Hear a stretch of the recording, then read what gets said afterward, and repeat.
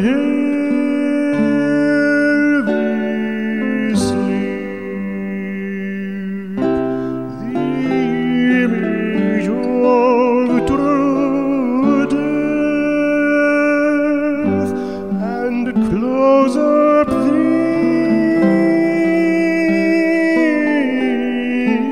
my weary. Welcome to the Philip K. Dick Book Club. In each episode of this podcast, I look at one of the works of Philip K. Dick. Currently, we're looking at the stories of the stories published in 1954. It's a huge collection of stories. In fact, the whole of 1953, 1954, those 2 years together account for like a third or almost a half of all his stories. So he put up a lot of ideas in these works, and they're important to go through if you want to understand the whole trajectory of Philip K. Dick's career. Part of a big reason I'm doing this is I think not enough attention has been given to the stories. One reason I was very supportive of the Philip K. Dick's Electric Dreams is because it did focus on the stories, and many of the early stories that have not always gotten the same serious attention that some of his novels have. So, whatever misgivings I may have about the series, and I have a few, I think it's great that they're focusing on the stories. In fact, I remember like years ago, I once suggested someone should do an anthology series on the stories. That'd be the best way to adapt them rather than trying to make them feature films, because those usually weren't very good. Anyways, in this episode, we'll be looking at Breakfast at Twilight. Breakfast at Twilight is a novel about war and about family. We actually have one of the better images of the family that we get in all of Dick's writings up to this point. His families tend to be pretty odious and conflicted, and where people in the family are very indifferent to each other. I think conflicted is even the wrong term. Although there is some stories where families are in conflict, but it's more indifference is the problem, or just people kind of doing their own things. It's very much the suburban kind of image of the family. This family's a little bit warmer, and it's a little bit more of a touching story, but it's ultimately about war and violence and the impact of war on human relations and on the family. It was published in Amazing in July 1954. You can read it in the We Can Remember It For You wholesale, The Collected Stories of Philip K. Dick, Volume 2. A lot of the stories from 1954 are found in that volume. Those volumes are organized, by the way, and the reason I bounce around a lot with those is those are based on the chronological order of when they were written. And I've been doing it through publication dates, so the order is a little bit different. But all right, so first we look at the plot summary. Earl McLean is our, I guess, one of our main characters from our family. He's getting ready for school. He's the child of the family. He's getting ready for school, and he asks his father, Tim, for a ride. Tim tells him, like a good father, trying to make sure his kid, does his hard work, doesn't let him off too easy, and says no, he must walk to school. Now, there's a heavy fog outside of the house. Mary McLean gets a weather report from the radio, but it seems to be broken. Mary McLean is the mother. A few moments after Earl leaves for school, he returns, having been stopped by soldiers. Soon after this, 3 soldiers come to the door in gray-green uniforms, masks, long needle guns, apparently powered by coils. So we got some nice imagery of weaponry, almost like Fallout kind of imagery. The soldiers are shocked to see a house intact in this area and are horrified to find Tim living in it with his wife and children in such a place. After securing the family members, the soldiers find the family's pantry and are amazed to find things like coffee and butter and meat. The captain begins to ask Tim what he's doing there, and they ask for their yellow slip, suspecting they're Soviet agents. This is some kind of, I guess, identifier. They load up all the food from the house, and during this entire process, Tim sneaks to look outside. And not only is it now evening, but the sky is dark with ash. The entire community has been replaced with rubble and ruins.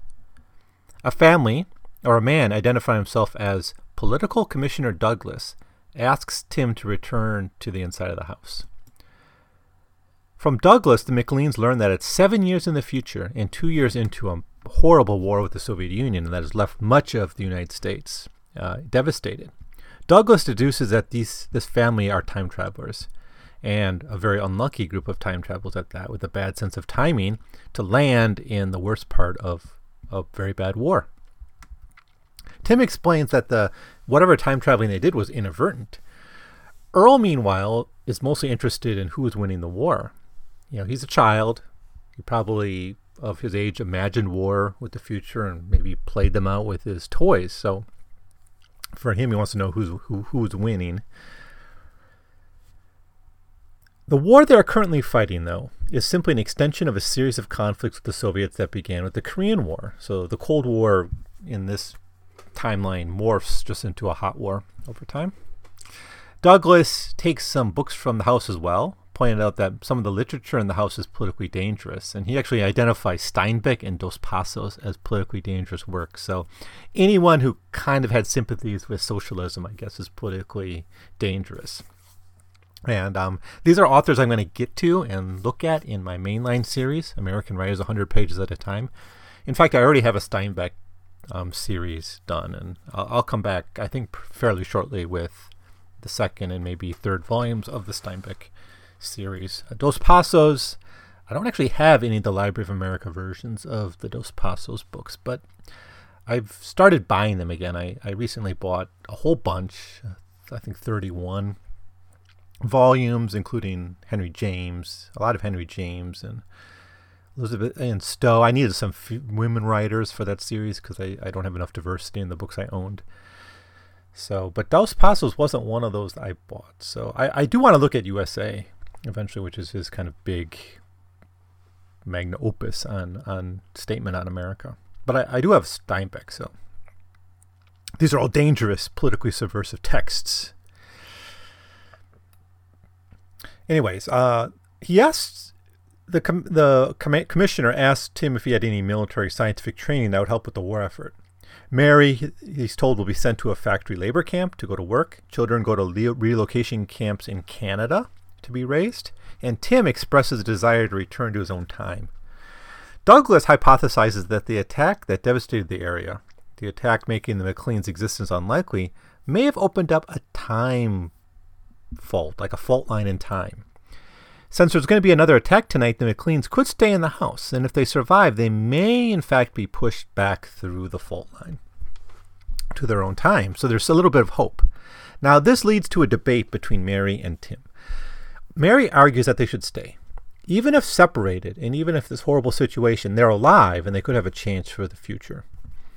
The children could have a meaningful life contributing to the war effort. Staying in the home during another attack will probably mean their death. Even if they go back, they will be in the war in a few years anyways. So the best they could hope for is to go back in time and live 5 years in peace, knowing war is going to come, and then maybe still dying or experiencing this. So now she reveals at this point that she's just playing devil's advocate on the argument. But nevertheless, the McLeans because the McLeans decide to prepare for the attack and hope this will take them back in time. The bombs begin to strike. The children are playing Monopoly. We only actually met Earl, really, but there's other children. And as the attacks get worse, they retreat to the basement. After the attack, their house is completely destroyed. But from outside, they hear cars driving past. And it's almost like they did go back in time. Policemen come to investigate the destruction of the house. The neighbor suggests that the destruction of the house was caused by a defective water heater. Tim knows the true cause was the destruction of a war that will soon be coming to every house in the future. So the attack that hit them destroyed the house, but it sent them back in time, so they're just kind of in the basement. I grew up in the Midwest, so whenever tornadoes would come through, we had to go down into the basement. It was like every year. We'd have this a couple times a year.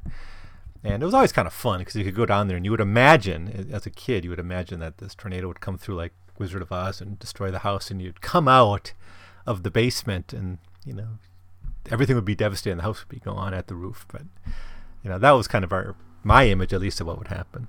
And that's kind of what happens here. Like they're in the basement, but up above it's all destroyed. So this is a really well-crafted story, I think. The most powerful thing about this story, Breakfast at Twilight, is that it places the war so near in the future that, one, it creates this very powerful dilemma, right? Do you risk your life to have just 5 years of peace? And then that burden of knowing this war is coming, there's nothing you can do about it.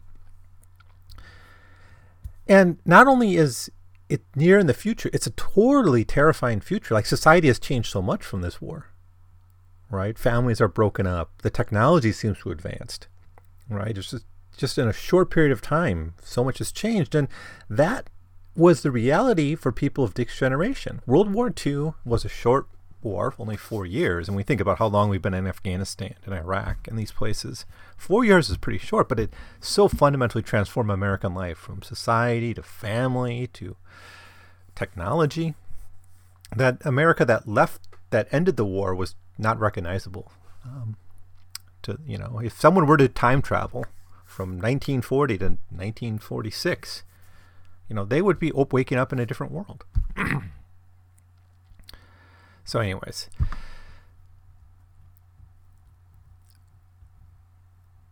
now it's easy enough and not really brave to imagine a future that's horrible, but place it far in the future, right? Place it 1,000 years in the future, right? But to place this so near, I think, was a very brave thing for Dick to do. And it's really reminding his readers just how close the world is to nuclear catastrophe. Now, when Tim McLean and the family goes into the future 7 years as a result of this massive military attack and the future that created this tear in space-time, he enters a world that's not recognizable anymore. The choice to go back or not is no longer easy. While it's not articulated in quite these terms in the story, we easily notice the heart of Tim's anxiety. Staying in a world of censorship, war, death, divided families, and slavery for all through service to the state is a horrible prospect for Tim, but is going back much better. All that means is that he and his family will need to experience the slow descent of civilization into this state he sees. It's almost, what's better, to wake up like Rip Van Winkle and see a world that's kind of horrible, or to experience that descent knowing that this event is going to lead to this event, that's going to lead to this event, that's eventually going to create this. I mean, is it... it's almost like the sudden death, like dying in your sleep is better than a slow, painful death from cancer or something. One family alone can't prevent this slide, so this is never presented as even an option in the story, that maybe he could run for president and change things. No, it's not. He's going to be as helpless in the past as he is in the future. Even if they're familiar with what will happen. Tim's final mediation reflects on this. Quote, "It's for your house, too. Your house and my house and all the houses, here and in the next block and the next town, the next state and country and continent. The whole world like this, shambles and ruins. Fog and dank weeds growing in the rusting slag. War for all of us." End quote. It's not that deep future. And it's not something that's completely outside the realm of possibility like The Walking Dead. Now, the Korean War was still raging when this story was penned. So there were towns like this, one being destroyed by war, and families broken up by war. Staying in the future may have been the rational thing to do, but it also would have been surrendering to despair in a way. The only hope in this story comes in that last sentence, when Tim tells his neighbor that he should have seen to the water heater earlier, suggesting that it might be possible to do something about this inexorable trend towards barbarism. So that's the very slight hope that maybe something can be done. Now, this family is never presented as people with the power to do this thing, but we can maybe dream a little bit that this future can be avoided by the family. Philip Dick comes right out in this story and states the incompatibility of war and humanism. It runs through a lot of his early stories, but never is it as directly stated as here. We get glimpses of government running war efforts against the Soviets, but we know they've censored most literature. anything Russian or with the slightest leftist taint, like in Steinbeck. The old classics of Western Europe are okay, however. Most copies of such work are destroyed, and there's no room in the war economy for investments in sustaining the arts, which is the foundation of humanism. More horrifying, war has destroyed the family. Men are drafted into the military or sent into the technical infrastructure if they have skills. Women are moved into factories. Children are sent to special camps to prepare for the war effort. Basically, their only future is to catch bullets or to kill other people. The origins of this breakdown in humanism exist in the McLean household already. While Tim McLean is worried about the state of the world since the war began, his son is mostly interested in who will win the war. And why? Well, he's been trained in the Cold War environment. He was a boomer, like a lot of the young people in Dick's stories. And in fact, even the adult stories in some of the ones set more into the future are characters that would have kind of been born and after the war. So, if you look at it, a lot of his characters are boomers, essentially. And these are kids who are raised to prepare for war. Through toys, through culture, through their films, through television. He seems undisturbed by the idea of staying and helping with the war effort. And now he doesn't have a say because he's a child and the parents get to decide what happens to the family, but he's okay with it. The shift for him is not a big deal because mentally maybe he's already half in the war that he knows is going to come. The shift towards despotism from war is subtle, I think. And so that's what the story is about. It's about, how we experience change, historical change. And something that's dramatic, if watched day to day, is rather subtle. And we even see that in this difference between the character of Tim and Earl. Earl, for him, the transition from peace to war is more subtle because he lives in this constant threat of bombardment and war. And it's been reinforced in all these different ways. Tim may be a World War II veteran. In fact, he might be. I'd have to go back and look at the story, but I don't know if it's addressed directly if he is. But, he would have experienced that. But before that, he would have experienced a period of peace. And maybe for him, whether because of experiences at war, he's more bothered by that and he wants to avoid that and delay it. Or maybe he, because he wasn't raised in the Cold War environment, he's more maybe raised in the Wilsonian era, this war to end all war stuff and 14 points and make the world safe for democracy kind of language. So it's a generational story here as well, I think. So that does it, I guess, for Breakfast at Twilight. A really powerful and a good story. And I've been saying that about a lot of stories lately, but it's true that Dick is really starting to come into his own, I think, in 1954, at least in the stories he published in 1954. And we're going to run into a period of time when the stories we're going to look at are some of his greatest. The World of Talent, Adjustment Team, Of Withered Apples, I like, Upon the Dull Earth, The Last of the Masters, The Father Thing, Foster Your Dead, Nanny, Captive Market, Simon Heal My Child, Human Is, Autofact, Minority Report. These are all stories that were penned in 1954 and 1955, and they're really some of the core texts. A lot of the stories, like from earlier, the early ones he wrote, aren't quite as memorable, but there's some really great ones coming up in this period of time. So it's kind of in a, I'm previewing a little bit here, but I think there's some great stories coming up shortly.